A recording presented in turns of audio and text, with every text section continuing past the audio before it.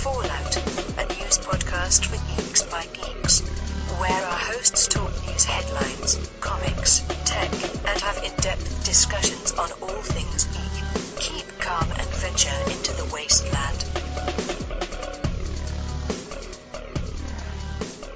Well, hello, fellow podcast listener, and welcome to Geek Fallout Reloaded, the news and discussion podcast for geeks by geeks. I should say the bi-weekly news and discussion podcast for geeks by geeks.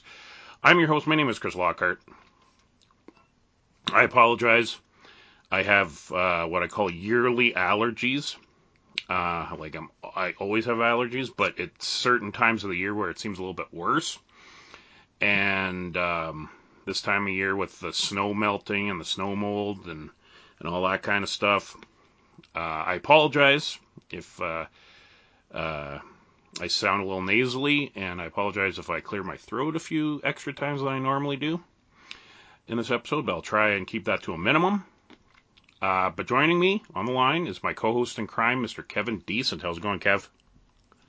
It's going well today, Chris, and honestly, time of recording here, I think you may have just saved me my own allergy struggles. I wasn't even thinking, but I'm headed north for me, for Easter, and where I grew up, I would constantly have allergy attacks and, just dripping and snotting and, Yep.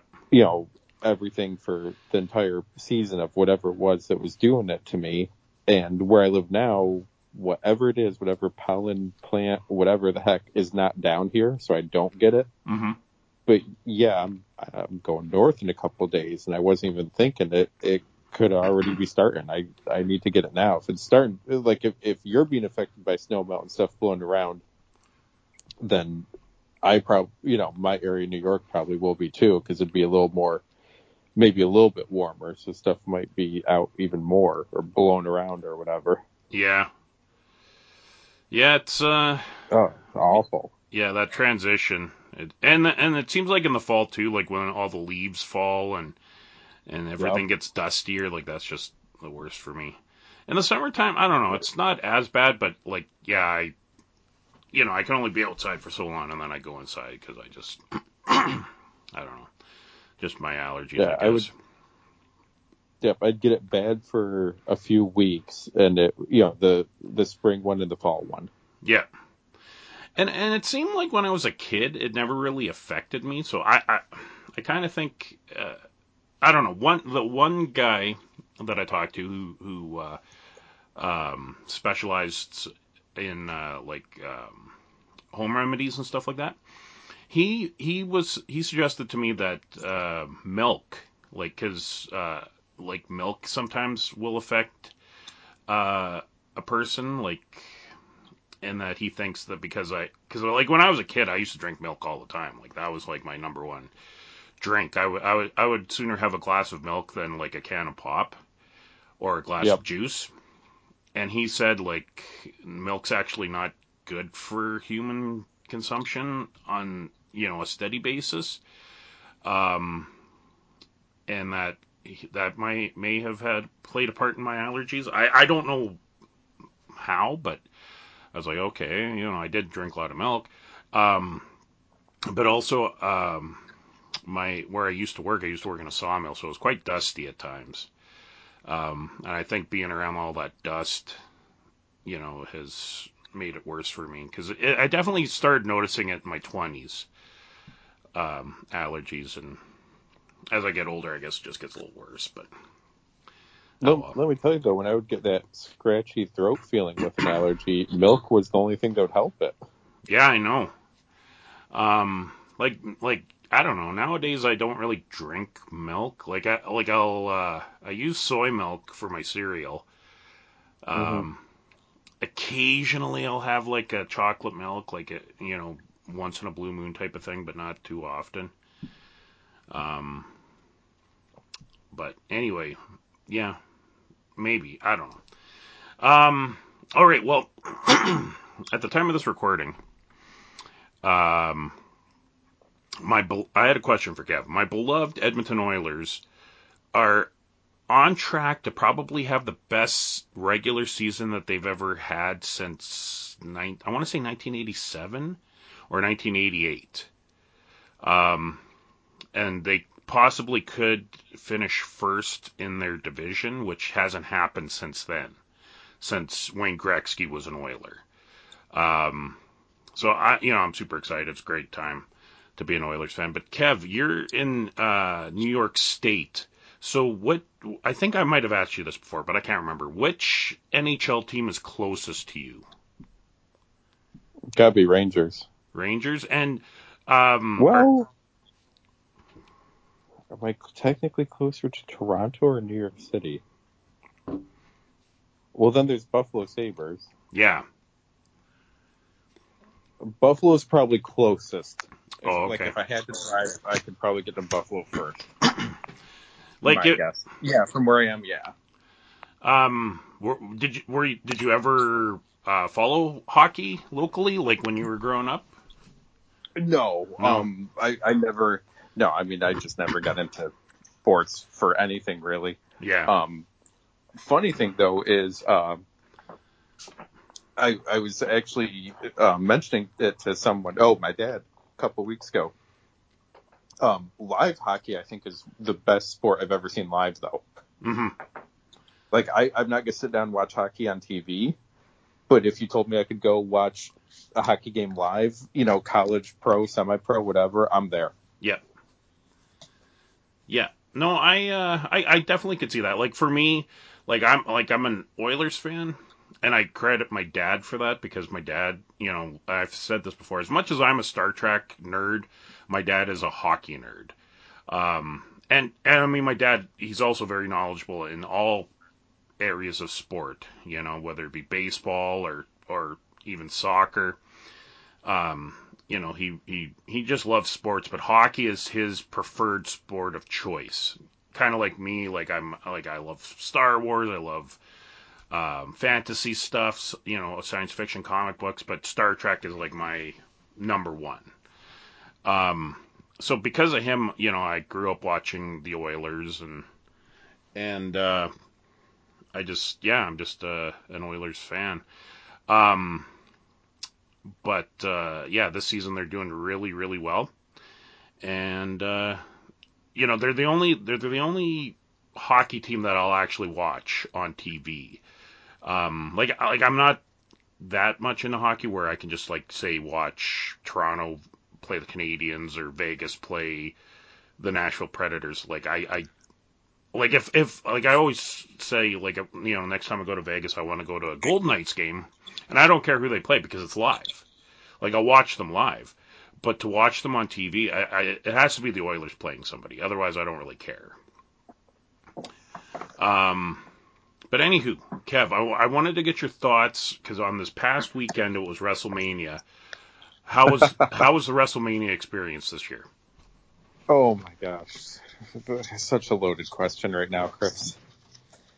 All right, so for anyone that follows me across stuff, and welcome. I'm grateful that Chris has me on every time we do this. Yep. But if you follow me on my other stuff, I worm my way in for this other podcast called At Odds with Wrestling. And they're the ones that, like, if there's not a pay-per-view, they do a homework assignment, and I usually write something up on my blog for it, and then, they'll discuss some of my points. And they have a voicemail line I call into every week and ask a question or say something stupid. So I called in for this week, and I was so measured because I have such conflicting feelings because of WrestleMania weekend that the voicemail is only like a 3-minute long, recording thing there. Yeah. And I'm like, if I go off, I'm going off for 30 minutes. Yeah. I'm not sticking in the 3-minute thing. So I got together with some of my best friends, and we did. There's an app called Fight TV that has deals with all of these wrestling companies around the world. Mm-hmm. A lot of which were in LA, which is where WrestleMania is, doing their own shows. So I think over Thursday, Friday, Saturday, Sunday, we may have watched like 9 wrestling shows, maybe more, Oh, wow. including both nights of Mania and Yeah. WWE NXT and, all this stuff. And so I'm watching like all this independent wrestling on there, and some people that were in WWE and are now in smaller groups, or some people making appearances or whatever, and watching so much fun wrestling. So then night 1 of WrestleMania happens, and when it was over, I thought that may have been one of the best WrestleManias I've ever seen. And I can't wait for them to continue for it tomorrow. Tag title main event for night 1, the women's match, Charlotte Flair and Rhea Ripley, they beat the hell out of each other. One of the best women's matches I've seen. There was a 4 tag team match where they just, all were going at it, and it was kind of thrown on last minute, but everyone in it was like, you're not going to put us on last minute next time, and really busted their ass to have like a shockingly fun match on there. Like, there was just so much going on, and the set is incredible because they got like this whole Hollywood thing. Yeah. The entrance ramp almost looked like an Academy Awards red carpet entrance thing. And just amazing looking. And the arena they're at was like 80,000 people. Like, just everything about it. Like, this is what I love about wrestling. So then Sunday night 2, 50-50 show, I'd say. The stuff I want. Are you going to watch it or anything? Like, No. anything You at go all? ahead and Okay. spoil. No. The main event, though, was Roman Reigns versus Cody Rhodes. Roman's held, he's held one title. He has both. He has Raw and SmackDown title. He's had one of them. I forget which one he got first, for nearly 1,000 days, like 970 or something like that now. So, longest reigning champion since Hogan, I think. Since Hogan's first run. Yeah. In, like 84, 86, around there. But Cody Rhodes, the whole story for the last year since Cody Rhodes came back last year, the night after WrestleMania, is I'm going to win the title my dad never did. Dusty Rhodes. Okay, yeah. That has been the whole story. And Cody, legit, for real, when he was negotiating with WWE 7 years ago, when he was still there, before he left, and he said, okay, if I'm going to do a new contract, I want to be world champion. And they said, you're not world champion material. And that's why he left. And he went all over the world, and he helped form AEW, and he worked for all these other companies, and he became a star outside the WWE. Yeah. So when they brought him back, it's prodigal son returning. It's, you told me I couldn't make it, and I made it. And now I'm going to come here and finally get the thing that you said I would never win. Like, that's the story. And he didn't freaking win. Ooh. That Roman Reigns win. So, like, we're all shocked. Yeah. And some people kind of, because, I mean, like, cheer boo whoever he wants. So some people are like, ha, I told you. And I'm like, all right, maybe the story's going to continue. Like, it would have made a lot of sense for him to win it at Mania. But I'm like, okay, maybe they're somewhere that's more of a Dusty Rhodes area than LA. Maybe they'll be in Florida soon, or Texas or something. I don't know. Maybe they want to do a title change there. They're doing a big show in Saudi Arabia again. Maybe they want to do a title change there, just for more money and stuff. I'm like, all right, yeah. I'm willing to be patient with it. I was shocked, but I had trust in Triple H as the main writer currently. So then the Raw After Mania happened. And the Raw After Mania, for the last 15 years at least, I'd say, has always been like the biggest Raw of the year. This is when stuff happens. The last year was Cody Rhodes' return to WWE. It was a huge moment. So this is when people return. This is when people debut from NXT. This is when you might have like a shocking title change or a shocking angle take place. Yeah. Like, this kind of kickstarts the next year. And that's the way it's been for years. And nothing happened on it.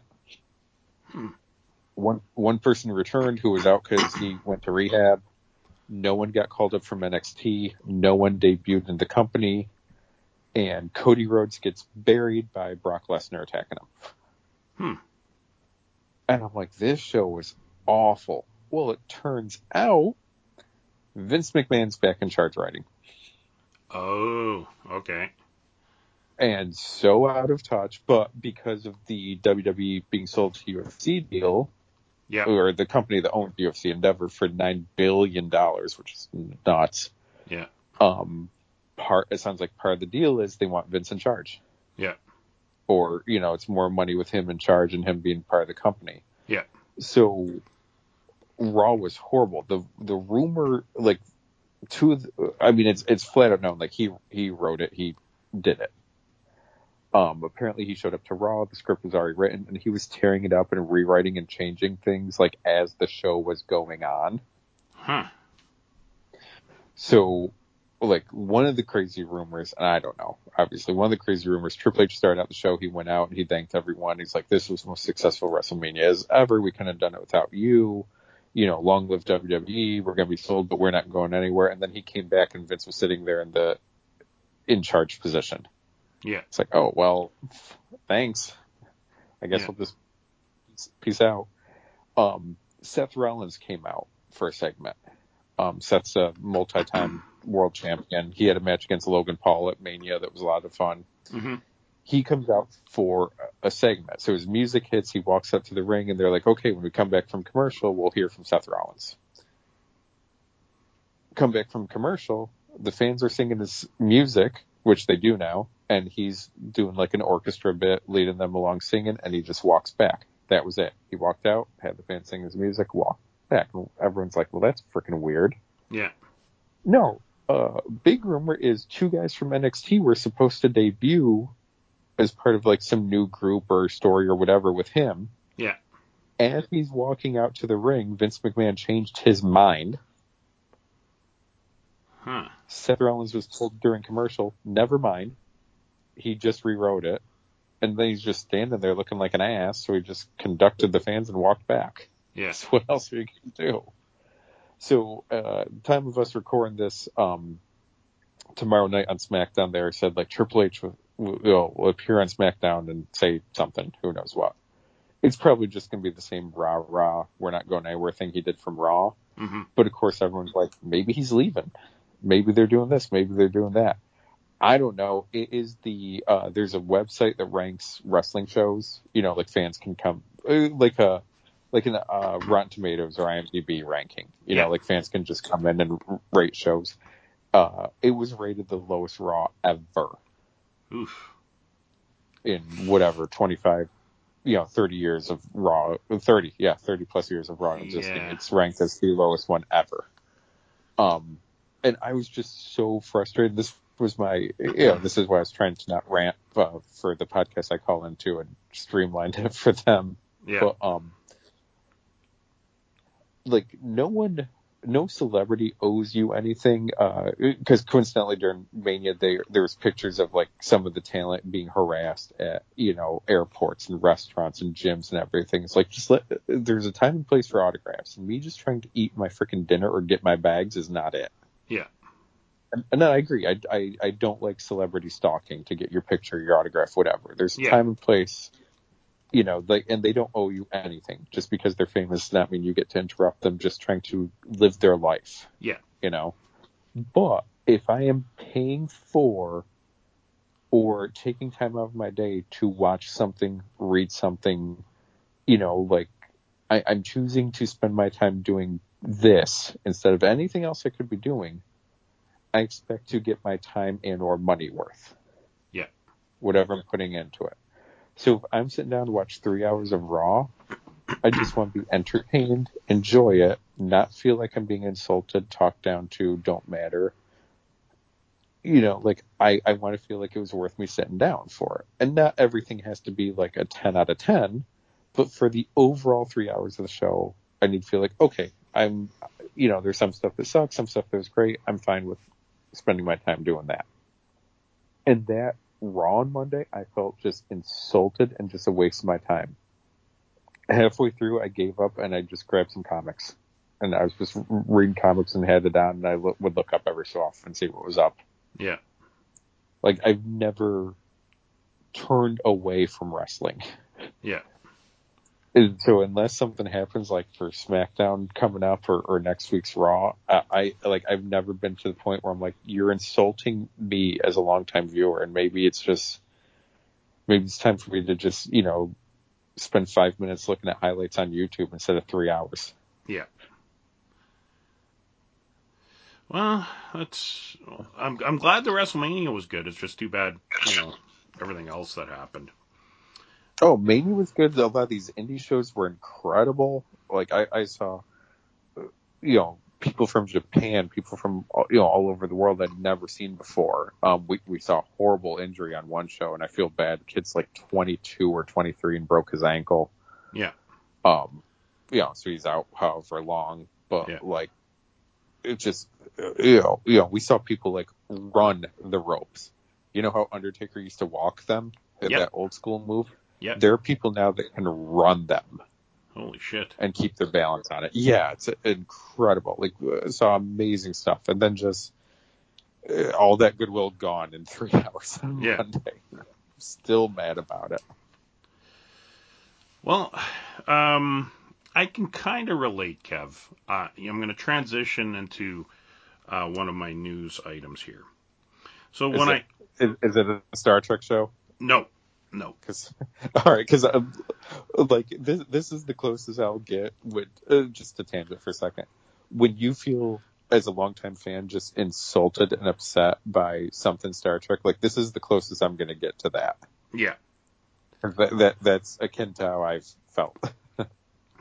Well, and it's not Star Trek I'm going to be talking about. It's actually Star Wars I'm going to be talking about. Oh, okay. So when I actually wrote this was before I seen the latest episode. So apparently this season, The Mandalorian is losing viewers. Like people are dropping off, viewership's down. And there's so many reasons I think why. But like I've always maintained, like I'm still enjoying The Mandalorian. Like is there things that I wish they would do or have done differently? Yes. But I'm sticking with it. But then this week's episode, you're saying like this week's Raw is being regarded as the worst episode of Raw. This week's episode of The Mandalorian is without a doubt the worst episode of The Mandalorian that they've ever done. It is being compared to the Star Wars Christmas special. So what happened this week? Well, I'll talk about this week's episode, then I'll kind of talk about the season as a whole and what I've heard is going on. So this week, the reason why it's being compared to the Christmas special is because in the 1977 Star Wars Christmas special, they had B. Arthur, running the Mos Eisley Cantina. They had Art Carney, hanging out with the Wookiees and stuff like that, and it was just kind of all over the place, right? And fans, were confused. George Lucas basically, I think honestly, him doing that helped fund The Empire Strikes Back, because he took a big gamble with The Empire Strikes Back, but that's a whole other story. So he kind of had to do this, right? And it's kind of regarded as like one of the worst things that Star Wars has ever done. But this episode of The Mandalorian is very much like that. First off is like the cameos were very jarring this week. Jack Black showed up in The Mandalorian as like a former Imperial turned regent, I guess. And like, don't get me wrong, I love Jack Black, I really do. But Jack Black is one of those celebrities. I think that he's kind of like Will Ferrell. Like if Will Ferrell shows up in The Mandalorian, it's over. Like it's you've went too far. Like Jack Black is Jack Black. You can't really shake that. Like he's not, like he's just kind of himself, and so having him there was kind of jarring, to be honest with you. And then his co-star, the princess, I guess, or Queen Regent, or I'm not sure her rank. But his wife was played by Lizzo, um, the rapper and pop star. And, I like Lizzo. I like her acting. Or no, sorry, I don't like her acting. I like her singing, but she's not a good actress. So I really didn't like her acting in this episode. It was really bad. Um, and I'm again disappointed with some Star Wars fandom out there. Like this was a bad episode, but rather than just focusing on what was bad, there's a lot of comments being made about Lizzo's weight, um, and I just think that's ignorant and not called for. Um, you know, just I just expect better of science fiction fandom. And then the last big cameo was Christopher Lloyd. He showed up, and he basically plays a Scooby-Doo villain in this episode. And it was so ridiculous. There's one scene, and I'm not making this up. So Lizzo is like I said, she's like an elected queen or princess or something. And she literally, at the end of the episode, spoilers, she knights Grogu. So she knights Baby Yoda. She gets a sword and does like what Queen Elizabeth used to do when she knights somebody. And it was so corny that Katie, like, when you're watching the scene, if you look at Katie Sackhoff, who plays Bo-Katan, because she's standing there, kind of in the background, you can almost see her laughing, because it's so ridiculous what happened in this episode. And it was directed by Bryce Dallas Howard, who had previously directed a couple of good episodes of The Mandalorian, so I don't know what happened here. And this was written by Jon Favreau. Like, that just blew my mind. It's like the guy that created The Mandalorian, like he's written some of the best episodes. Like, this is what you did? But at the same time, I got to remind myself, this is the same universe that has Ewoks, right? So, ridiculous things do happen, and it can work. This episode, unfortunately, it didn't work.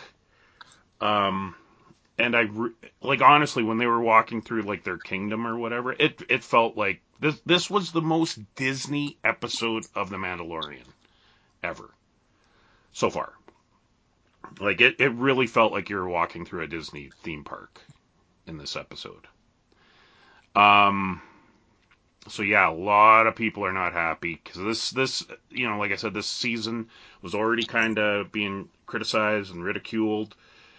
Viewers are leaving, and this episode did not do any favors to the Mandalorian.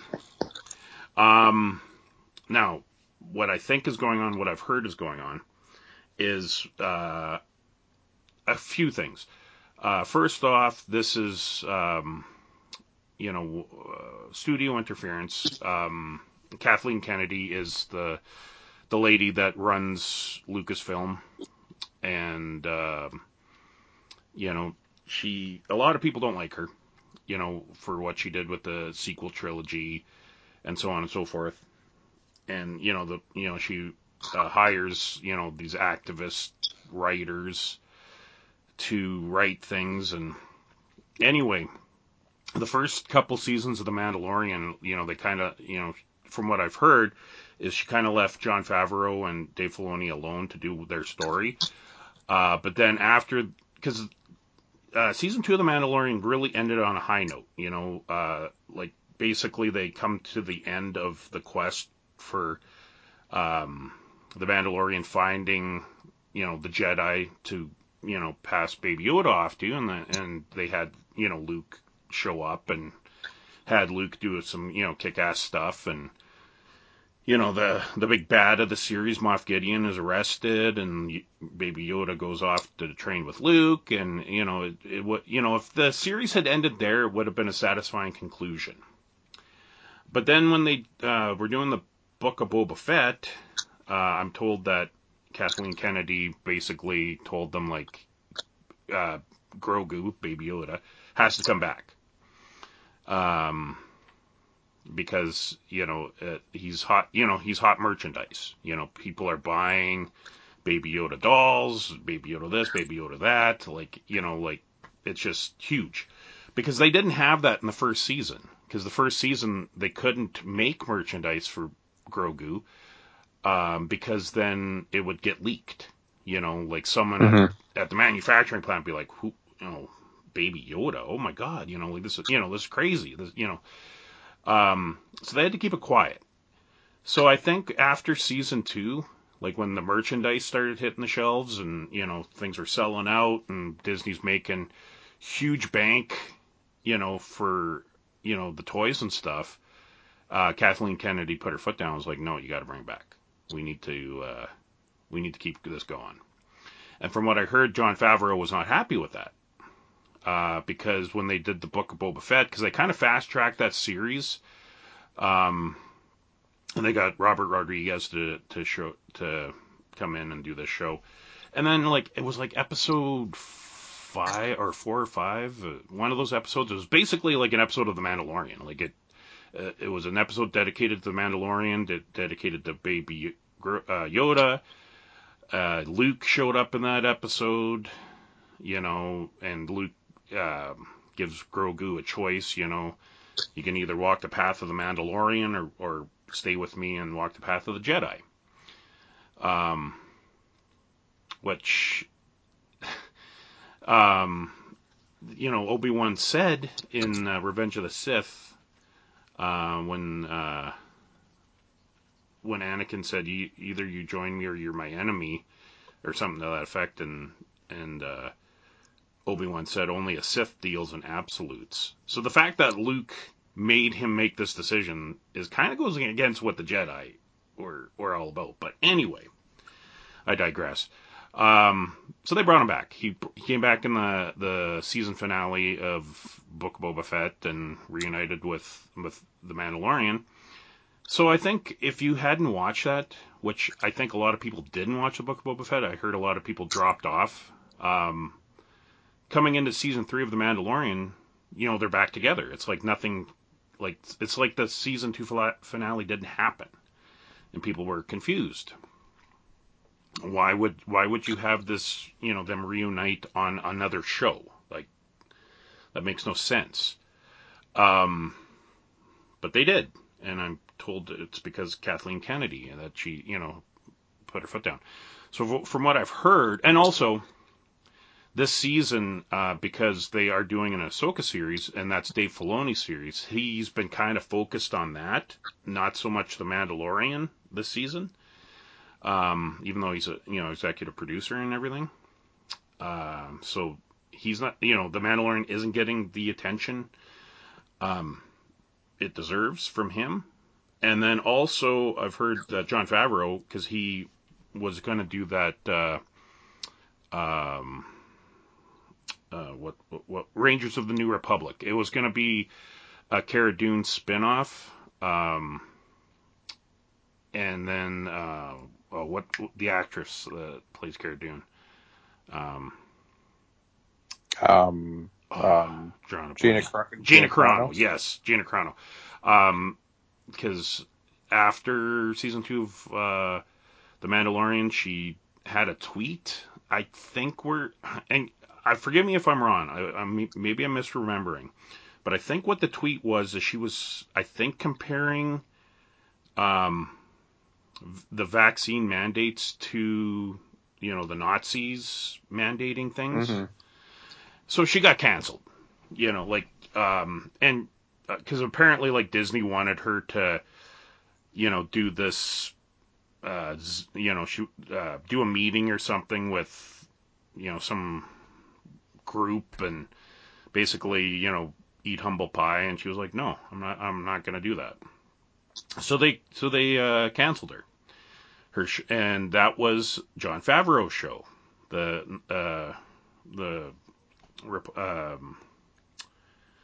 why do I keep blanking on this show? The New Republic show. The Rangers of the New Republic. Because that was supposed to be Cara Dune's show. It was Jon Favreau's show. Jon Favreau was doing that show. Dave Filoni was doing Ahsoka. And basically, when they canceled the star of his show, he wasn't too happy about that. And apparently that show's done. Like, they're not gonna do it. So this season they've been integrating some plot lines from that show into The Mandalorian. So it's kind of a mess, unfortunately. And, there's only 2 episodes left. And it just, I just hope next season's better. Hopefully things settle down. And I just wish Kathleen Kennedy would go away, because she's not good for Star Wars. So anyway, that is what's going on with that. All right. So another news item I had is Kang actor Jonathan Majors was arrested for assault March 25th, according to TMZ. He allegedly assaulted a female companion. March 26th, a day later, his accuser recants the assault allegations. But apparently there's video of this, so I don't know. Like, it just... Like the Justin Roiland thing, like when, he was not found guilty or whatever, when they dropped the charges, doesn't mean he's a nice guy. Doesn't mean he's not, free of what, whatever he was accused of. It's just they didn't have enough evidence to convict him.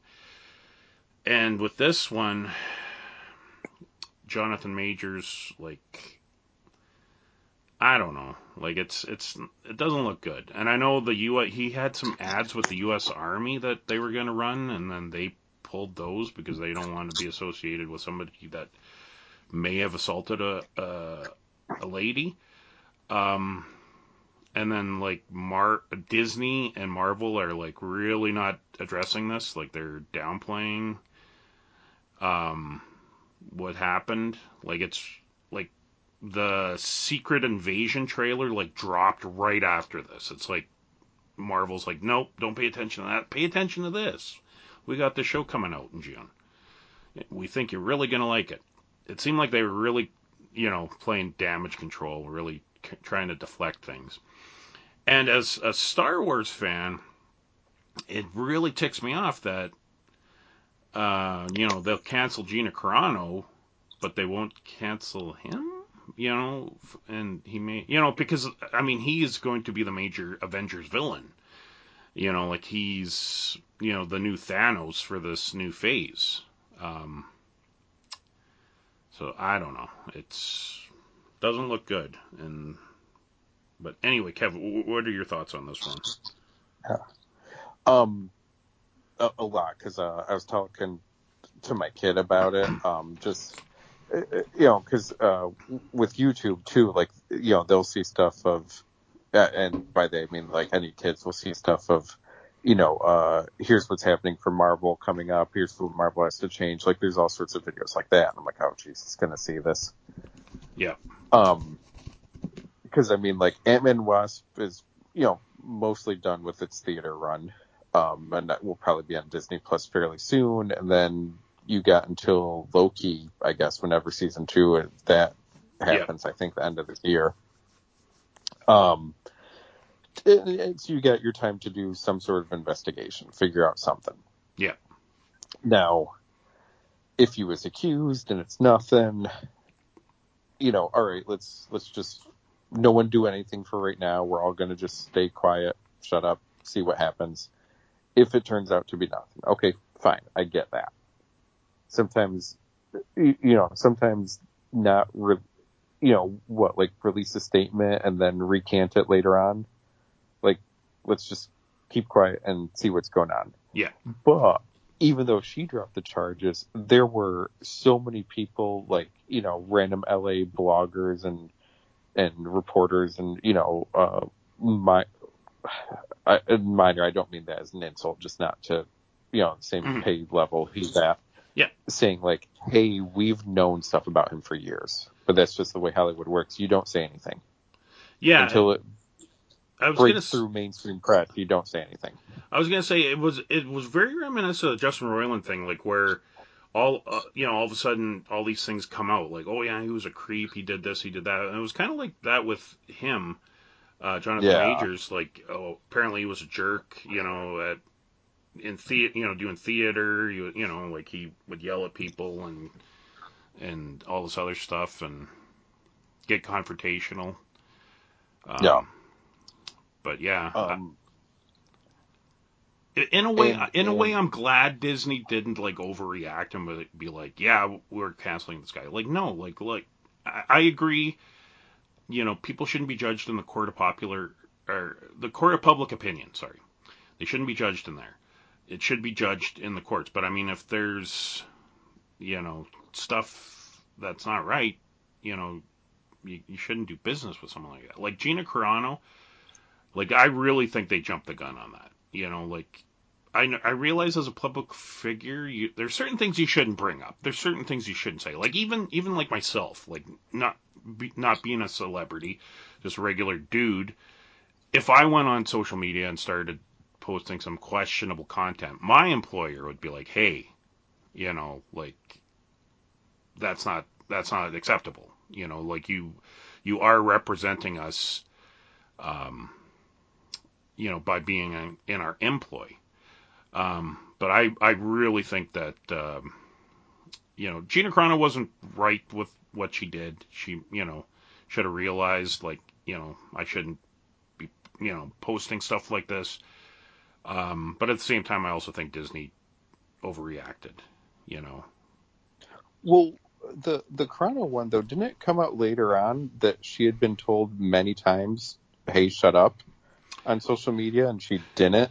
Yeah. So like she'd been warned, off Yeah. the record and privately numerous times. Yeah. I think so. So yeah, so I don't think it was so much like Disney jumping the gun. I think it was, listen, we've already told you 3 times. Clearly you're not listening, so you're done. But we didn't know they'd already warned her, so it did seem Yeah. sudden. Yeah. Majors there, like, and I don't mean this to sound, flippant or rude or anything, but like, the unfortunate thing is for society in Hollywood, we got a lot of actors that have hit women that are still working. Mm-hmm. And it just, they issue an apology and they do a teary-eyed interview and everyone just moves on because of money. Yep. Like going all the way to Sean Connery.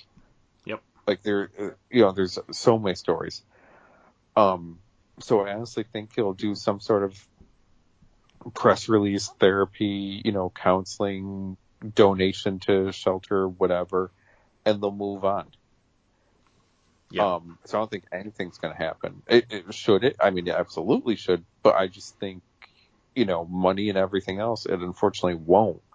And honestly, considering what the character is, you could recast and just be like, oh, the timeline change. It's all weird. Yeah. Like, you Yep. could easily recast Kang as part of the storyline and just keep moving forward. Yep. And it wouldn't affect anything. Like it's 2 extra lines of dialogue in there to explain it away, and it's accepted and keep moving. Yep. So you could dump him, but I mean, freaking A, Dana White, who owns, who runs UFC, was marketing this slap fight show that he had on TBS in the States. I don't know if it was aired in Canada. It's literally just 2 people going up there and slapping each other.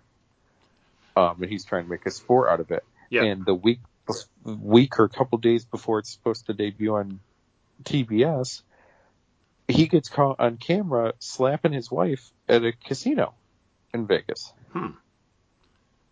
Nothing fucking happened. Yeah. Oh. Yeah. Well, I think like Hollywood going forward, they really need to do their due diligence when they, like especially when because like with Jonathan Majors and you said Dana White and another person that comes to mind is Ezra Miller. Um, Yeah. if you're gonna literally and you're banking on this person to help you bring in billions of dollars, millions upon and then possibly billions, um, maybe you should know who you're working with. Like hire a private investigator.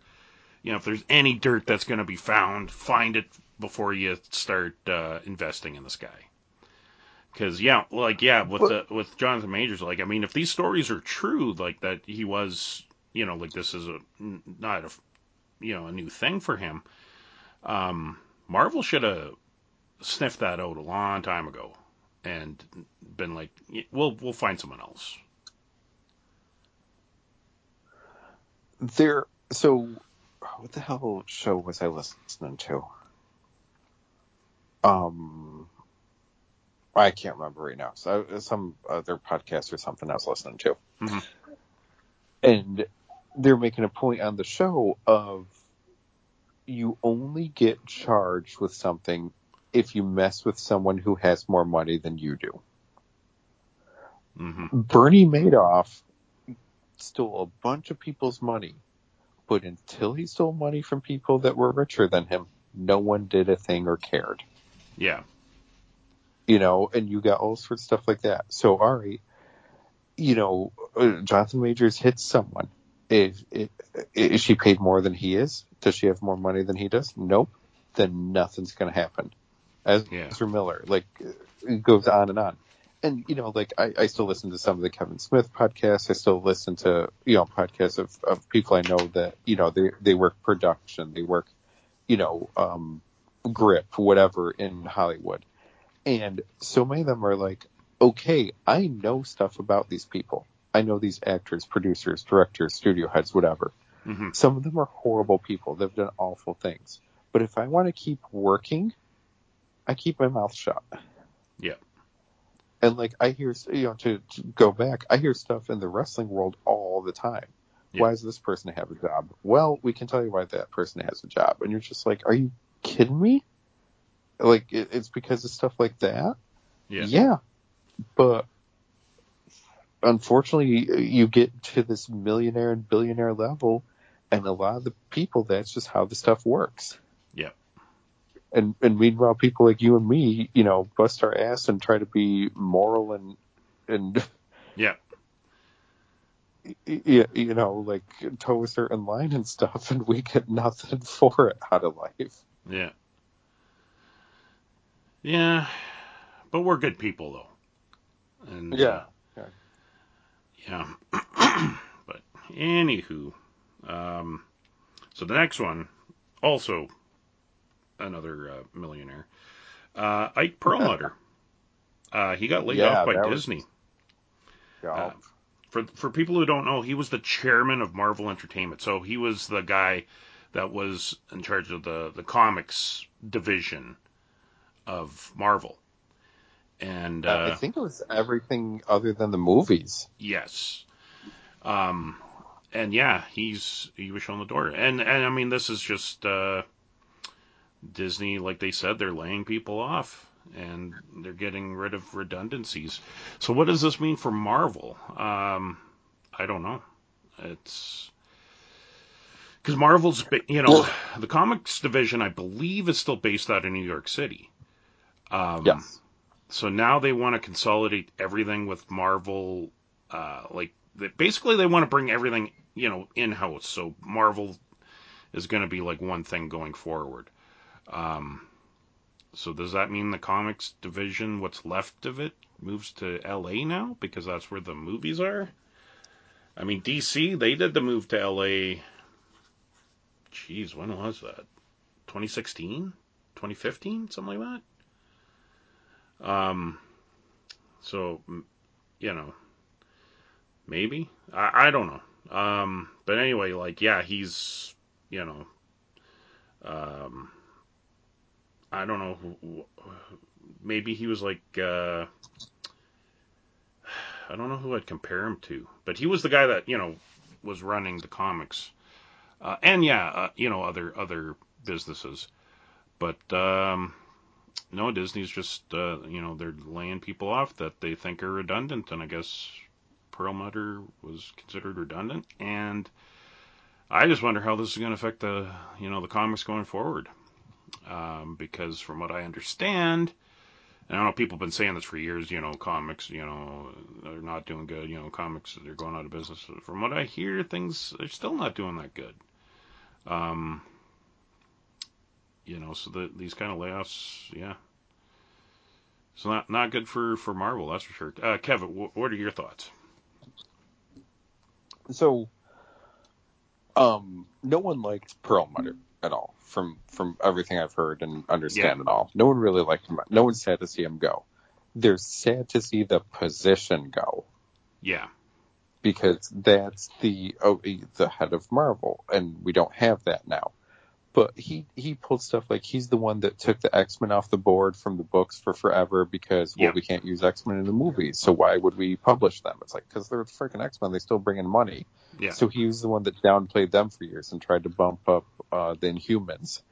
yeah, But then and I think he's the one that fudged up everything for why Shield and Captain or Agent Carter there don't really fit into MCU anymore. yeah, I feel like he was messing around with that a little bit too. But then, like there were stories that came out and I had forgotten about it. I heard about it forever ago. Like to save costs at Marvel, anyone that worked at Marvel had to bring in their own toilet paper from home. yeah. I've heard stories like Like that just too. Yeah, crazy story. No, but Marvel as a comic publishing entity, and I get Disney wanting to get rid of redundancies. Okay, why would there be a Disney accounting department and a Marvel accounting department and a Star Wars accounting department? Why can't we just have one accounting department? yeah, Okay, that would make sense. There's certain things like that I would understand. But if they're like, oh, hey, in New York City or wherever, we have a company that's Disney Books, for example, and they print all the Disney books. Okay, why don't they just print the Marvel books too and the yeah, Star Wars books? Like, why have 3 separate printing presses? Like if there's something like that, I would understand getting rid of redundancies. yeah, But Marvel as a publisher, as the bullpen, as like, the Stan and Jack and the images we have of, even though I don't know how many people go into the office, most of them are probably remote from home or, wherever at this point, yeah, or have their own studio setup thing. But for the image we have of Marvel and a bullpen and a core there and all, Marvel for the comics is your IP farm. yeah, It's your story farm. If you want to continue to do movies and TV shows and video games and cartoons and all this other stuff that makes the real money, you need the stories first. yeah, However you adapt them, however you change them or whatever, you need this machine to keep cranking out stories and new characters and stuff like that you can then milk and cherry pick. So you need it going on. Single issues in stores, no, they don't, unless, like, honestly, variant covers do more for comics than I think a lot of comic stores and collectors want to admit. mm-hmm. But, I can sell the same comic here 10 times because there's 10 different covers of it. All right, that helps keep stuff afloat here. Yep, No matter what company's doing it. Oh, these crossovers are terrible. They are, but it gets people buying the shit though. So, and the single issue format is single issues like what's needed to just keep the money running, but it's not like the actual money yeah, in a way. Because it is the movies and TVs and stuff that steal or borrow or adapt whatever their ideas from the single issues, but also honestly the graphic novels too.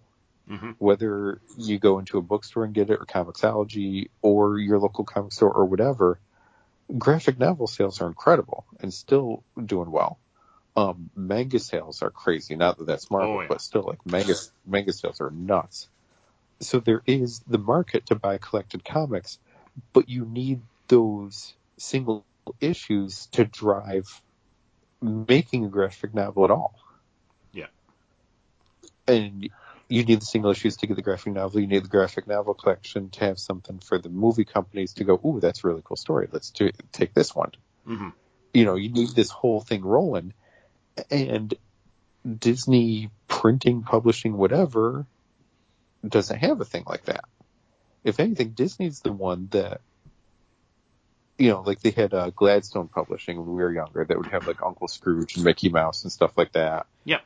They had a Disney Comics thing for a while, but even now, like there's a Disney Gargoyles comic, but it's published through IDW. It's not published through Marvel.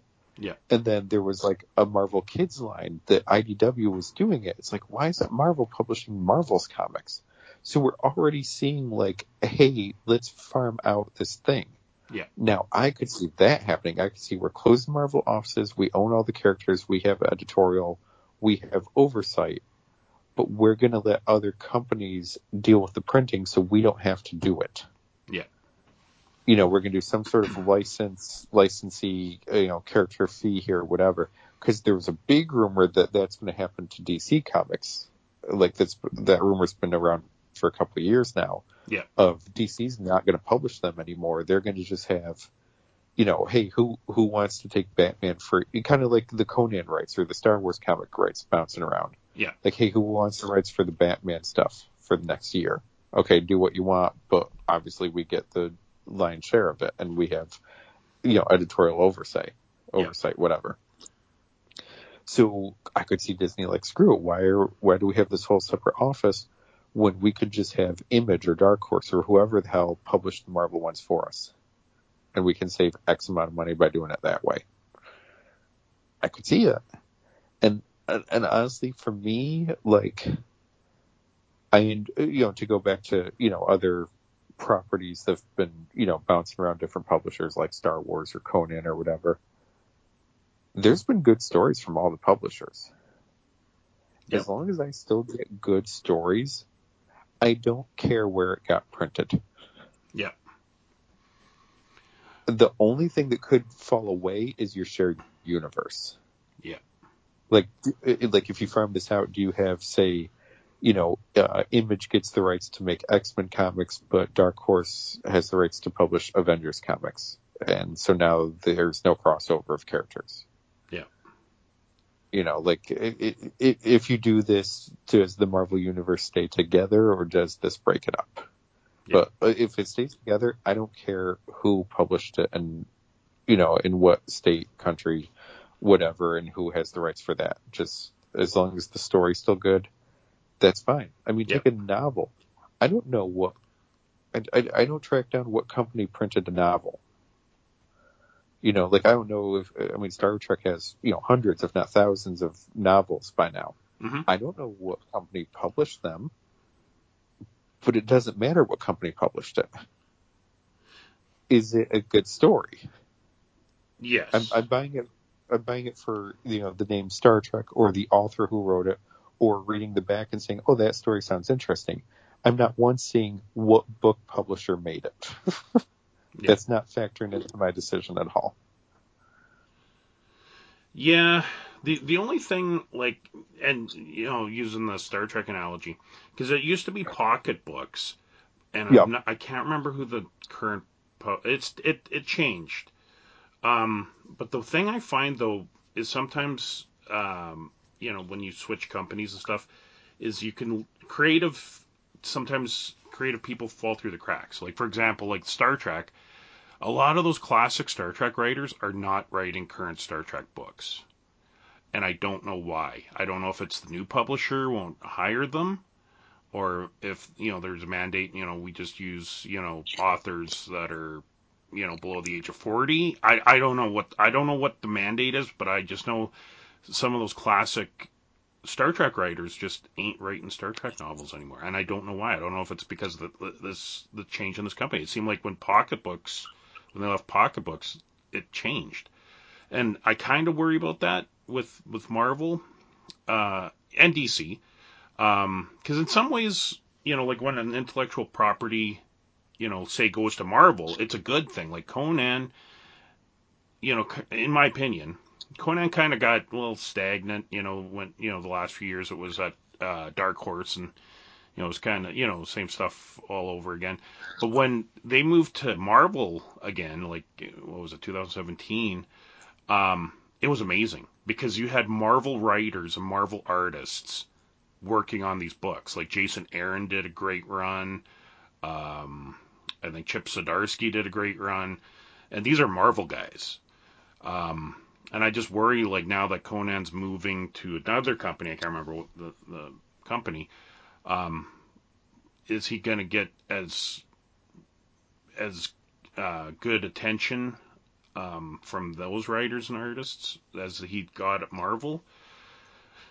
I just kind of worry, like if Marvel characters go to, like, let's say IDW or Dynamite or Boom, whoever, Dark Horse, maybe some of the creatives will fall through the cracks, like they won't make that transition because either the company that hires them doesn't want to work with them, or maybe isn't offering the same rates that they were getting at Marvel, and they're not going to bend, right? So then they bring in someone that will write for that rate or draw for that rate, and you may get an inferior product. So that's kind of my fear. If Marvel and DC kind of close up shop and just farm it out, I kind of worry. Like, in some ways, it could be a great thing. Maybe you get fresh perspectives, you get fresh talent, you get maybe some DC guys working on Marvel that wouldn't have had that opportunity, and vice versa. Otherwise, but I just kind of worry that some great creatives might fall through the cracks as a result. Because like with the Star Trek books, like, I mean, don't get me wrong, there's some great Star Trek writers doing the newer stuff. But it kind of breaks my heart when I don't see, like, a new Star Trek novel by Peter David, or Michael Jan Friedman. Because those are my two favorite Star Trek authors, but they're not doing Star Trek books now. And I know Peter's got health issues, but but this was happening before that, so I don't know what happened. But anywho, so the last bit of news I have, E3 2023 is canceled. So this is like the big convention for gaming. It was supposed to take place July 13th through the 16th, but it is now canceled. And I'm thinking the reason why it was canceled is because Nintendo's doing its own thing. Disney has D3. There's all these other, these companies that would have normally went to E3 to make their announcements and hype up their stuff, but they're not doing that now. Like, I know Star Trek has, I can't remember what their convention's called, but they have their big Vegas convention. So they're not making the big announcements at, San Diego Comic-Con. So, I'm just thinking, yeah, like, E3 just wasn't attracting the people like it used to. And also, I think another thing is with gaming, gaming journalism's kind of coming to an end, I think. Like we saw, that reboot of G4 tanked, there were other reasons involved with that one. But I think a lot of these gaming shows, like now that you can watch people play games and review them live, on Twitch or any of those other sites, and people are doing YouTube videos and stuff, faster than, like a print magazine can do, or like I said, all these other companies are doing their own conventions with their own announcements.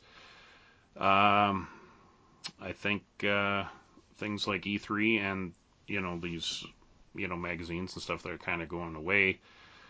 It's a result of that. It's just the change in the culture. Kevin, what are your thoughts on that?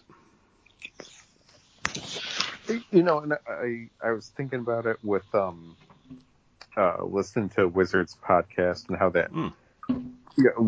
when Wizard was out, that was how we got our comic news. Yep. Even though they knew months ahead of time and there's a printing deadline and publishing and everything, but that was how I would learn about. Here's an announcement from San Diego Comic Con, and it's months later, but that's how we learn. Or maybe they would know it was coming and could, oh, we're gonna have a page or two for it, and next month we'll have more. But at least Yeah. you got something quick, But still, it wasn't instant. It wasn't the same week, day, much less hour that was going on. G4, when it was 5 days a week live, the original, and not just it was really Attack of the Show and X-Play, Yeah. But when you would have 5 days a week live and all the news and everything, amazing shows. Absolute best. Like it's 7 o'clock. I gotta sit down and watch Attack of the Show because I'm gonna get my humor and my geeky news and my memes and I'm gonna have movies, comics, video games, everything that interests me in this and humor in this new show. Yeah. And then when it came back, it was like just doing the jokes and talking about stuff, but I didn't feel like there was news. I didn't feel like there was anything breaking. I didn't feel like I was being informed. Yeah. I felt like it didn't feel like news. It felt like a reaction. And there was a difference. Yeah. But I mean, why do a magazine and here's this news that's at best a month old Mm-hmm. when everyone knew about it the first minute? Yeah. A video game's out at midnight, and by 12:30, people got their reviews up on Twitch or YouTube or whatever, and going through stuff. You can upload a playthrough. You get a game at midnight. You can upload a playthrough before people are awake, and have reaction to it. Mm-hmm. The only thing in E3 or anything like that would be if you're having major announcements. Here's this video game we're debuting. Here's a new thing that's going to show up. But most of these game companies, either that make the systems or make the games, have their own shit that they do that at. Yep. Here's our unveiling of stuff, and we're going to do everything here.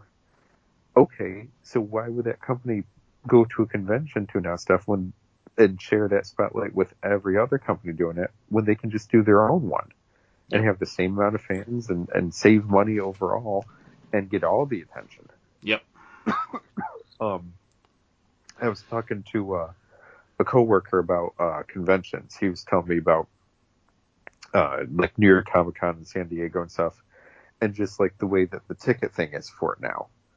Like, okay, you have to stand in line to get a ticket to get a place in line. But the ticket only guarantees that you're allowed to stand in line. It doesn't guarantee you get into the panel. Yeah. It just lets you stand in line. It's like, okay, so I'm standing in one line to get a ticket to stand in another line later, and I don't know if I'll be able to go in. So I'm at this convention. I've spent X amount of money to even attend, and I'm spending the entire time standing in lines, cross my fingers that maybe I'll get to do something. Mm-hmm. Screw that. And that's the thing. If I go to a convention, I want to go to do things. I don't want to go to stand in line for the day. Yeah. If I'm standing in line, it's for a guarantee. It's for Disney. Okay, I know this line's 2 hours long, but I'm going through Haunted Mansion. Yeah. And that's going to be worth it at the end. I have a guarantee at the end of it. I'm not going to stand in line for 4 hours to see, like, let's say Kevin Smith, and 4 hours later I'm told it's sold out, and you just wasted your time. Yeah. So why go, if you're a fan, why go to a thing like E3 and like, oh, hey, there was supposed to be an announcement for, I don't know, like God of War or Call of Duty or, whatever the hell. And, it's sold out and there's no thing and everything's already up on Twitch. Yep. All right, then why did I waste my time and my money going to this convention then? Yep. So I think it just changed it. And honestly, like, the Nintendo Power and EGM and what was it, Game Pro, like all those magazines that is stuff people could just search, either play through on YouTube or an article in 2 minutes. It's not worth it. I think I've told you before on here, like, one of the only magazines I still get is a horror and monster one because it does deep dives on old stuff. Mm-hmm. It's not about doing anything new. It's about doing like research and history. Yeah. I'm like, okay, that's the only reason I'm getting it, because it's already old, outdated stuff. Yeah. That's the whole point of the magazine. It's not trying to break anything new here. Yeah, if you're breaking something, even newspaper, and I absolutely believe in journalism and print media, and the fourth, what is it called, fourth estate, fourth pillar, whatever there. Mm-hmm. But like, why would I spend the money on the newspaper when everything's a day old, if not worse, by that point? Yeah. Now, for the comics, which I love, but Yeah. I'm also not spending the money on that. Yeah. Yeah, no, like you said, Kev, it's like Wizard, it's like all them, like, it's just, you know, it's outdated, and unfortunately, when you have a convention specific, um, center, like this is gaming and this is it. It's kind of like what the Star Trek conventions went through, like like when I was growing up, 80s and 90s. That they had just Star Trek conventions. You went to these convention, Creation used to do them all over. They used to come twice to Edmonton a year, once in April and once in October. And you go there and the dealers' rooms just pretty much strictly Star Trek stuff. It's all Star Trek panels and all that. But eventually, like, they just weren't getting the attendance, right? So eventually, they kind of focused everything on this big Vegas convention now. But that's where you see, like, all these other conventions popping up now, like the Calgary Comic and Entertainment Expo, that's coming up at the end of this month that I'm going to. And it's got everything. It's got stuff for gamers, it's got stuff for Star Trek fans, Star Wars fans, comic book fans, cosplay is a big thing. Like, it's got something for everybody, and that's how they have to do things now. Like, you have to diversify. Like, for example, like, my daughter and I are going to this convention, but we're going for very different reasons. Like, she's an anime and manga fan, and she likes to cosplay, and that's why she's going. Whereas myself, I'm going to meet Vincent D'Onofrio and Charlie Cox, who are Daredevil and Kingpin from the Daredevil show. That's my big thing that I'm going to be doing, because I love those actors and I love that show. Still my favorite Marvel series, Daredevil. Um, but also, like, I'm going to look for old books that I can't get anymore, that are out of print. Hopefully, I'm gonna go check out the comic books, and I shouldn't buy any more Funkos, but I probably will. Um, but yeah, it's got something for everybody. So even though her and I, like very different things, not that I don't like anime or manga, but I'm just not as into it as she is. Um, we can both go and both, you know, enjoy our weekend. But yeah, if it was strictly a Star Trek convention, which I'm going to in July, I'm going to Volcon this year. She's not coming with me because there's nothing else but Star Trek, and she just does, like, she doesn't care. Um, and I think that's what's happening with these. And I think E3 is one of the last ones to really hold out on just this one thing, right? But yeah, and even though I'm not a gamer or anything, it's just still sad to see it go because I can totally relate. Like we've talked about, like Wizard magazine and stuff like that is gone now, and Starlog, and I miss those things, you know, but there's just Yeah. in the modern world there's just no place for them anymore. TV Guide. I used to love TV Guide. But yeah. So anyway, Kev, did you have any other news you wanted to share? No, we've actually, because I was going to bring up WrestleMania earlier. I didn't think you were going to, so we went through that one already. Excellent. No, I didn't watch WrestleMania, but I knew it was happening this weekend. I think you tweeted it, and I was watching an Oilers game at the time, so I was pretty excited. Uh, it was a good weekend. I actually, just quick, because my Yeah. kid and I did it today. There were some comic-related trailers that dropped, Oh. and what I was most excited for before watching them and what I'm excited for after watching them are two different things. Okay, do tell. So there was a final trailer for Guardians 3, Mm-hmm. because that's coming out next month. Yep. Looks great.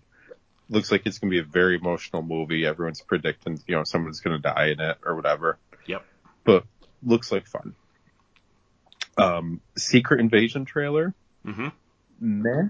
Like, knowing what the Secret Invasion story is, I wonder if the trailer is just purposely not telling you or revealing a whole lot. Yeah. Is my best guess, because I'm like, that's it. Like, there should be so much more going on to this story than what you're showing here. Yeah. But maybe you're doing a less is more approach. Maybe everything I saw in trailers just the first episode out of, I forget however many there are. I'm like, I'm gonna watch it when it comes out, and I'm sure I'll enjoy it. But this trailer's trash. Like, it really did. It did nothing to hype me up for it. Yeah. Into the Spider-Verse trailer. Oh my god, it looks so much fun. Yep. All the different Spider-Man from the different realities, all the inside jokes and memes in there, and who it looks like the bad guy is going to be for it is not what I expected at all. Mm-hmm. So very interested, and it looks like lots of fun. We can't wait to see it. But the one that shocked me is the Blue Beetle trailer. I still haven't seen that. How does it look? It looks amazing. It looks so good. Like, I can see someone seeing the trailer and immediately going, "Oh, it's DC doing Iron Man." And there's stuff in it because it is an armored hero. Yeah. So I can see that example at first, but I think once it gets going, they'll be like, "Oh, this is nothing like Iron Man. It's just they're both in armor." But Yeah. that's it. That's where the similarities end. Because there is so much stuff just packed into that trailer, and the trailer looks like maybe the first 15 minutes of the movie. But I'll have to check that out, because I can't remember the actor's name, but he's from Cobra Kai, the guy who's playing yeah, Blue Beetle, and I really like him on Cobra Kai. So well, and it's also just, I mean, because it's the new Blue Beetle, it's Jaime Reyes, yeah. it's not Ted Cord. And they're absolutely embracing and anyone listening, forgive me if I'm not using the right term, like the Latino Hispanic family and culture and what would be his life.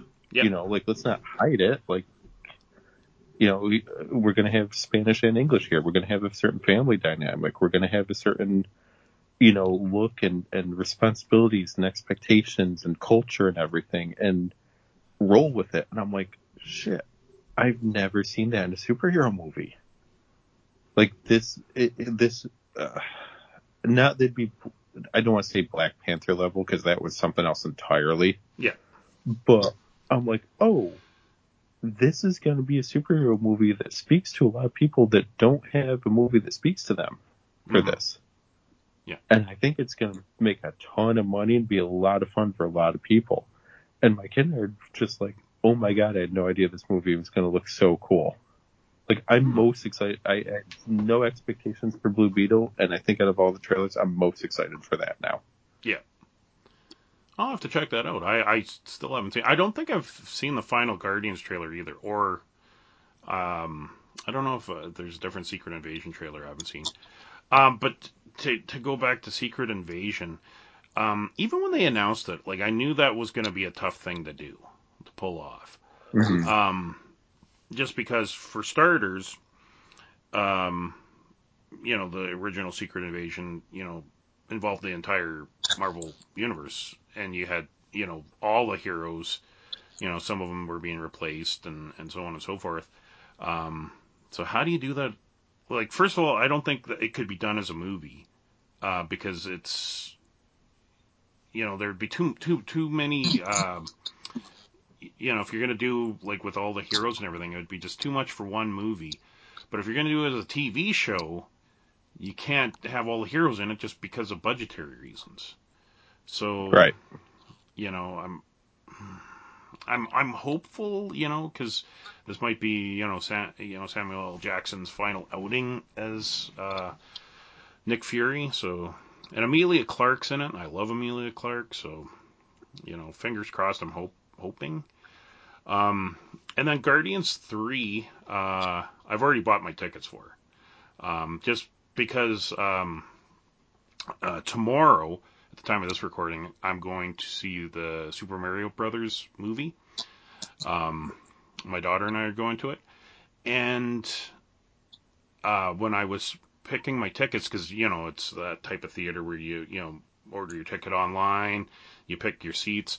We're going to the 11:20 a.m. showing, and I think there was only like 4 seats left. Really? Yeah, and this is like a week ago.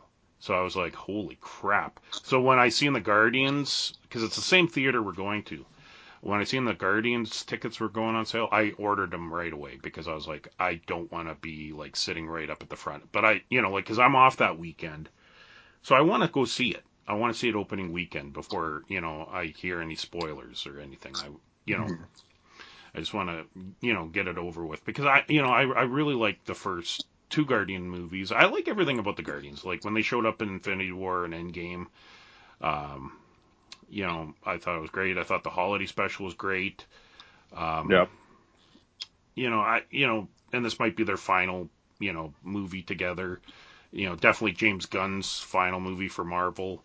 If he's going to be running DC, I can't see him doing Marvel movies. Um, so I really wanted to go see this one. Um, so I had to make sure that I got my tickets ahead of time, just based on Super Mario, because I couldn't believe that. I was like, wow, this is the 11:20 a.m. show, and it's going to be packed. Um, but I'm really looking forward to watching that tomorrow. Um, all right, well, Kev, let's move on to our brain candy segment. So this is the segment where we talk about things we're watching, reading, whatever we're putting into our brain, and then we can make it a pick or pan if we want. Kevin, what do you got this week for brain candy? Okay. So still, for longtime listeners, the year-long read of Sandman, Mm-hmm. slowly going through Big Bang Theory, which I think by the end I'm going to have certain opinions on. Mm-hmm. But watching it this way, like, as dumb as the show is, as much as sometimes I don't like it, I will give it credit for reinventing itself every season or two. Yeah. Like what that show started and what it ended are two different shows. Yeah. And it's, I gotta give them credit for it, but I'll hold off as I make my way slowly through that. But, this one came through work, and one of the other guys at work, read it immediately. It's four volumes for the graphic novels. He got all four, and then he's like, you have to read this. I read the first one, thought, okay, this is crazy. And I got the other four, or, the other three for all four total there. Just finished it this week, and no one knows about it. So, 4-volume series. It's called The Ogre Gods. Hmm. So, it's originally a French comic, translated, brought to America. And the tagline that was on their Kickstarter was Game of Thrones meets Grimm Fairy Tales. Hmm. And that's a pretty good one for it. So it's Ogre Gods is like a medieval kingdom ruled by giants, but they're lazy and they're dumb, and there's infighting and breeding and everything. Mm-hmm. And stuff happens within their royal family, but then you also have the humans that are their servants, and stuff happening within their world too. And there's stuff of like, okay, the giant, like, here's the giant that's the leader. He's big and dumb and he doesn't leave the castle. And we'll say, oh, this needs to be done. And he just signs it with an X. So really we can do whatever we want in the kingdom and just put it in front of him and he'll okay it. But we gotta be careful, because if he's in the wrong mood, he'll just eat us or squish us. Yeah. So you have like these elaborate, like, royal family intrigues and wars and battles and death and murder and conspiracy and stuff like that. And then almost this comical, like, be careful or a giant will step on you while they're moving around. And then the humans with their own stuff. And it's just crazy. Freaking beautifully drawn. It's black and white, and it's so, the inks and the depths and everything are so rich, you forget it's black and white. Awesome. Because, like, the depth and the texture and layers of it. And then they'll get to a point where it's like, oh, okay, we mentioned this thing going on, so now we need to tell you about this thing. And they'll switch to all prose for like 5 pages. And the prose is so detailed of like, here's this other thing happening in the kingdom right now. I'm like, this 5 pages could be a full, like, 200-page graphic novel telling all of this stuff. But they're like, no, we just need you to know this thing so we can move forward to the next thing. Or because we're going to make a reference and you need to understand that reference within this world. Yeah. So over the course of the 4 books, it's probably like 200-300 years of history.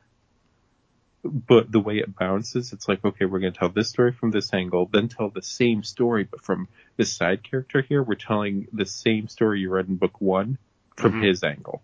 And it's a whole different perspective and story. You're like, oh my God, I'm understanding so much. And then here for the 3rd one, we're going to tell what happens next, but from a totally new perspective. So it's going to open your mind to everything that's been happening. And for the last one, we're going to go back to the beginning and reset it again. And you're just like, oh, I'm, you know, like, no heroes, no villain. Well, no, there's villains, but like, no one's perfect. Like, everyone's flawed. And there's parts of it that are rough. Like, like there are parts that just skirted the line of like, I might put this book down. Yeah. But it's done in such a way that you're entertained and engrossed and all. And you're like, oh God, my heart's breaking for what's happening. This is horrible, but I need to keep going because the story's so amazing and fascinating for it. So like all 4 volumes are out on, you know, Amazon and various other services. I think it's like $25 each. I got them through work at the library, so I paid nothing.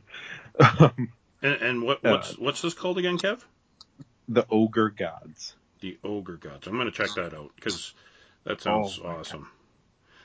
The fantasy element and everything. And then freaking me and the coworker there were like, oh, does this guy have anything else? And we find out that the freaking author died fairly young too.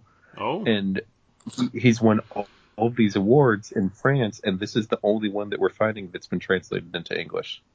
Huh. Like, he's done other stuff that's not related to this world, just, you know, other creations. I'm like, anything this guy writes, I would want to see. It's great. Well, yeah, that's the thing. Like, and I've heard this before, that France actually has a really good comic book creative community. Like, I know, like, Asterix comes from France, and I love Asterix. You know, I grew up. I don't know if you know who Asterix is, but I love those comics. Asterix and Obelix. Yes. We had a whole tangent at work about it, because I said, it's amazing. Like, here's these European, and I just did a blanket European one. Yeah. But like, here's these European comics that have sold millions of copies in Europe, that have won these amazing awards, that are translated into other media. and no one in the States knows about them. And if you do, it's because you're a super geek of a certain level. Yeah. So, like, Asterix and Obelix, I believe, is still one of the most sold, like, most copy sold comics in the world ever. Maybe there's some manga that overshoots it, Mm-hmm. but otherwise, I think Asterix and Obelix has sold the most. It's rare, like maybe one of 100 people in the States, Yeah. I think, would know who and what it is, and that's pushing it. Well, even But like, even in Canada, like I knew a guy.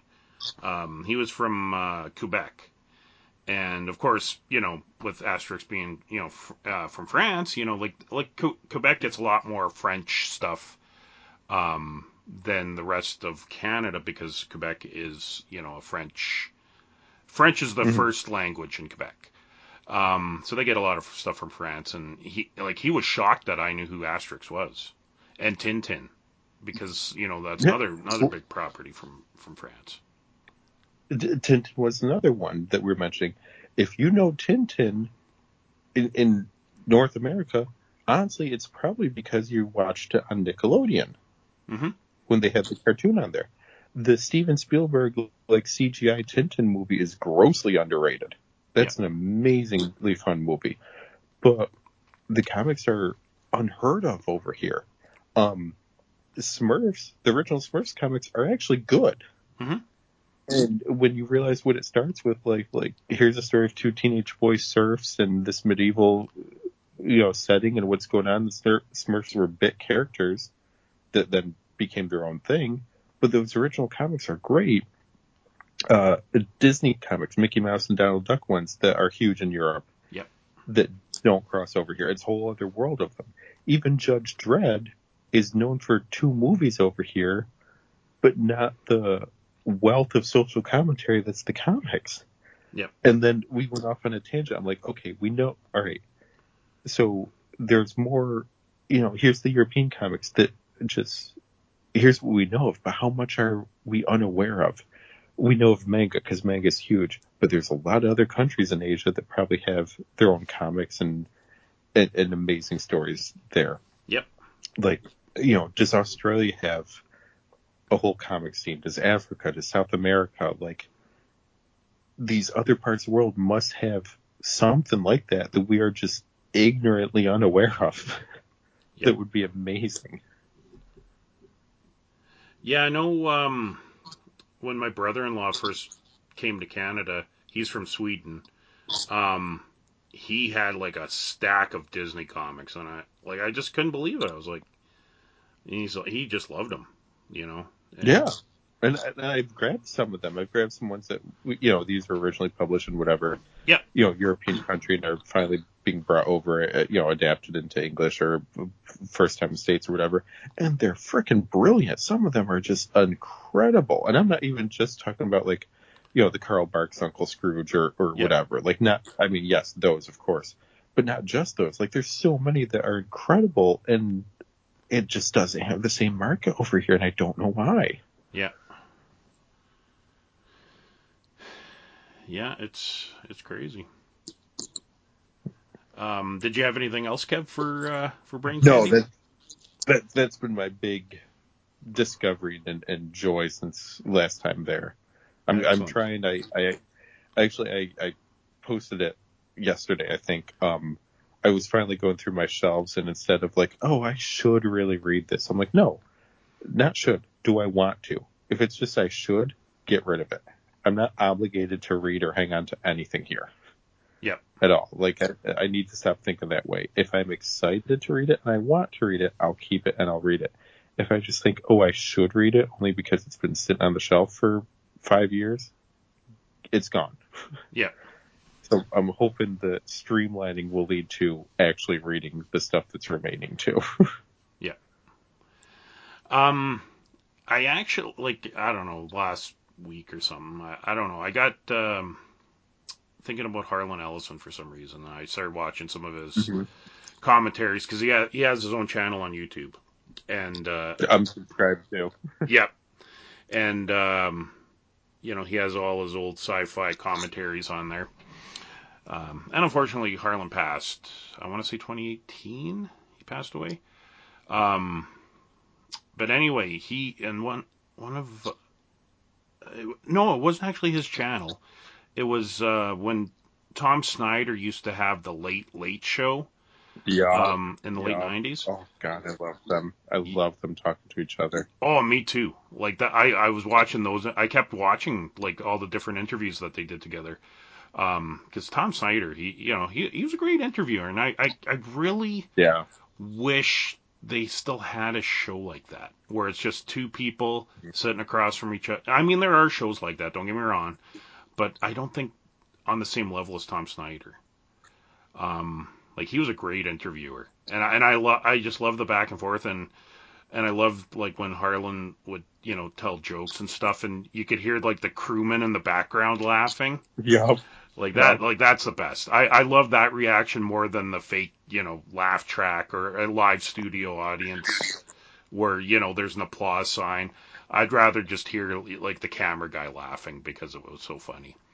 Um, so anyway, on one of his interviews with Tom Snyder brought up the fact that Harlan Ellison, think, I can't remember if it was a quarter million books or like 400,000 books he has at his home. And I mean, I, I I love Harlan Ellison's house. And when Sci-Fi Buzz used to film there, I was like, man, I want to go through that house and just look at all the books and everything. But anyway, Tom Snyder asked him, well, you have all these books. Have you read them all? And he's like, well, no. I've read a lot of them, but what's the point of having books you've already read laying around? Like I was like, that's brilliant. Now I don't feel so bad. Like I used to, like when I used to watch Sci-Fi Buzz, I used to think, man, he's read a lot of books, but he's kind of like me, like where like if I see a book, I'll buy it, but I may not get around to reading it anytime soon. Um, I still think of that Twilight Zone episode with Burgess Meredith where, Yep. he's, wants to read all these books. The apocalypse happens and he's happy because he doesn't have to work anymore. His wife's gone, the world's destroyed, but he has all his books that he can read. And then, 'cause he's got really thick glasses and his glasses break and then that's it. Um, that would be me, I think, I keep saying, like one day when I retire, I'm going to get to all these different books that I've been collecting. And now I don't feel as bad about it because I always felt kind of guilty, like when I'd buy a book and not actually read it right away, put it to the side. But to know that Harlan Ellison did that too, I was like, okay, um, now I don't feel so bad. Because he's, like I've mentioned before, Kev, he's one of my favorite writers and someone I really looked up to. Um, and I love the fact that whoever convinced him to do that YouTube channel, uh, I'm so glad they did. Because it's nice to have, you know, him on YouTube, even though he's gone, he still lives on, hearing his voice, listening to his commentaries. And some of them are so relevant even to today, like it's amazing. Um, but anyway, aside from, watching the Harlan Ellison channel on YouTube, um, okay. Star Trek Picard, season 3.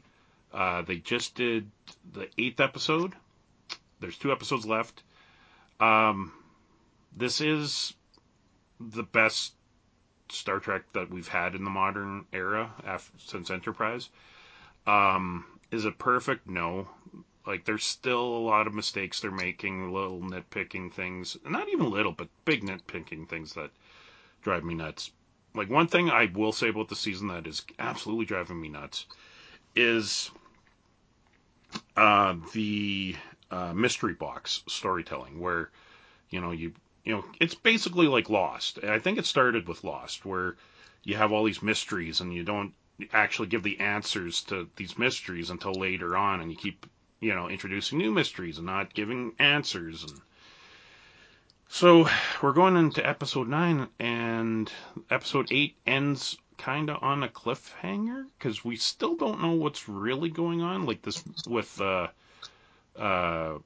Picard's kid, um, because they keep pushing that mystery box further and further along, and I'm thinking to myself, like if you guys would just give us some answers, it would make the season so much better. Um, but that being said, I am enjoying it. It is, when the new episode comes out, I watch it right away. Um, which I haven't done with Star Trek in a long time. Um, like I dropped off Strange New Worlds. I think I'm going to revisit that because uh, one of the actors, the guy who plays the chief engineer on the Enterprise in Strange New Worlds, he's going to be at Vulcan this year. He's an actor from Calgary, and I believe he's partially blind. And his character that he plays on Star Trek Strange New Worlds, he is an Anar, which is a species of Andorian, and he's blind. Because I think all Anars are blind, I think. So he's actually a blind guy playing a blind character on Star Trek. So, but he's probably one of my favorite characters from that show. So I think I'm going to go back and continue watching that. But Star Trek Picard, this week we finally got the original crew back together, the original TNG crew, except Tasha and Wesley. We have basically the Star Trek Nemesis crew back together. And it was great to see everybody, and they brought Data back again. Spoilers. But this time it actually felt right. Like they actually did it properly.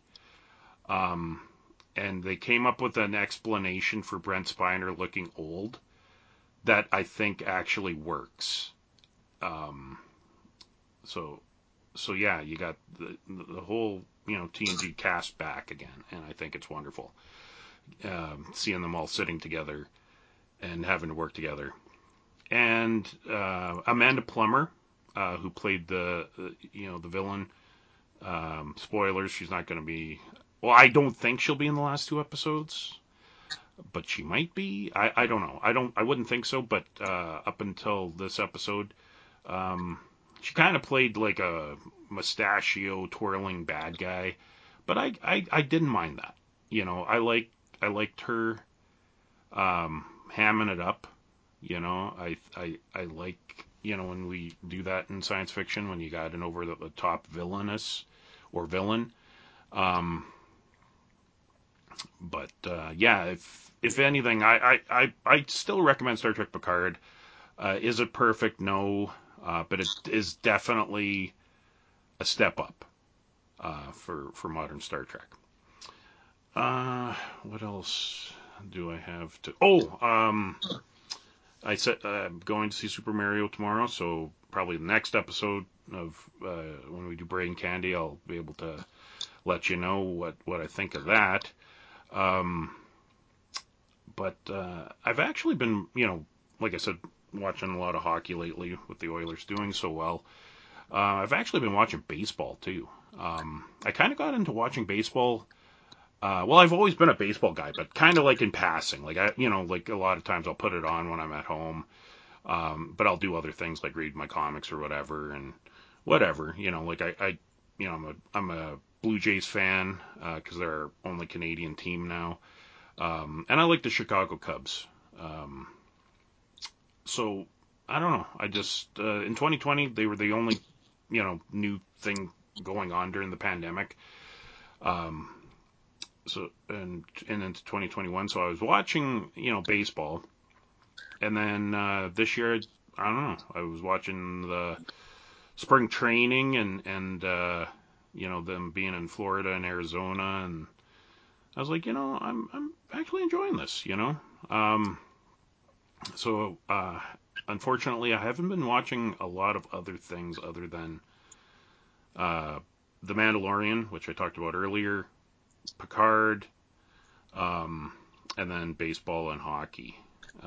But I gotta watch The Bad Batch because I think that just ended this week. I liked the first season of The Bad Batch. So I know Ragnar wasn't really thrilled about this new season, but I'm definitely going to check it out. I know they have the Emperor show up for a scene this season, so that's pretty cool. I like seeing the Emperor, in the Senate and all that kind of stuff. And comic books. Reading She-Hulk. I've read this whole She-Hulk run, and I really enjoy it. I think the art's fantastic. I think it's well written. I think they should have had this writer writing the show because she's doing a phenomenal job writing She-Hulk. And again, not that I hated the show, but I definitely see people's criticism. I can understand people's criticisms of the She-Hulk show. But I didn't like that season finale. I thought that fourth wall breaking was just a little too much for this guy. But the comic is really good. I highly recommend that. And speaking of Disney, Dynamite is doing a new series of Darkwing Duck comic books. And I love Darkwing Duck. So I've just read I read the first issue yesterday. I think there's 2 more issues. And yeah, to me it's like watching Darkwing Duck on the Disney afternoon again. Like it is well written. It looks like exactly like the animation. It's a lot of fun. So definitely check that out. All right. Well, I think we can call this an episode, Kev. But before we go, let's play that little game of where we can find you on the internet. So, Kevin, where can we find you, sir? All right, you can find me on most social medias. I'm at Masked Library. MaskedLibrary.com is my home blog. And in addition to this show, I try to do stuff over at the Retro Network when I can. Excellent. Occasionally I'll blog at randomnerdness.blogspot.com. That's my my blog that I started in 2012. It's still going. I took a few years off somewhere in there. But yeah, be sure to check out randomnerdness.blogspot.com. Also, I'm the admin of several groups on Facebook. We have a group for the Pop Culture Pub Podcast Network. So be sure to check that out. I'm also the admin of Lockhart's favorite animation and toy franchises. I'm the admin for a group on Facebook called Outer Spaces, which is space and space exploration and space entertainment. So be sure to check that out. I'm the admin of the Incredible Fans of the Incredible Hulk. So if you're a fan of the Hulk or the She-Hulk, be sure to check out that group on Facebook. That's the biggest group I have. We have over 1,000 members. And then last but not least, I have a group based on the Star Trek podcast that I do called Trek 1701. So be sure to check out those groups on Facebook. And it's a lot of fun, and I try to post every day on those groups. And then also with my Random Nerdness blog, I'm trying to do a weekly post where I talk or I show what comic books I'm buying that week. Because I go to the Midtown Comics app,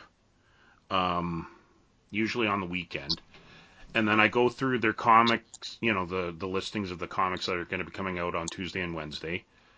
Tuesday for DC, Wednesday for everybody else.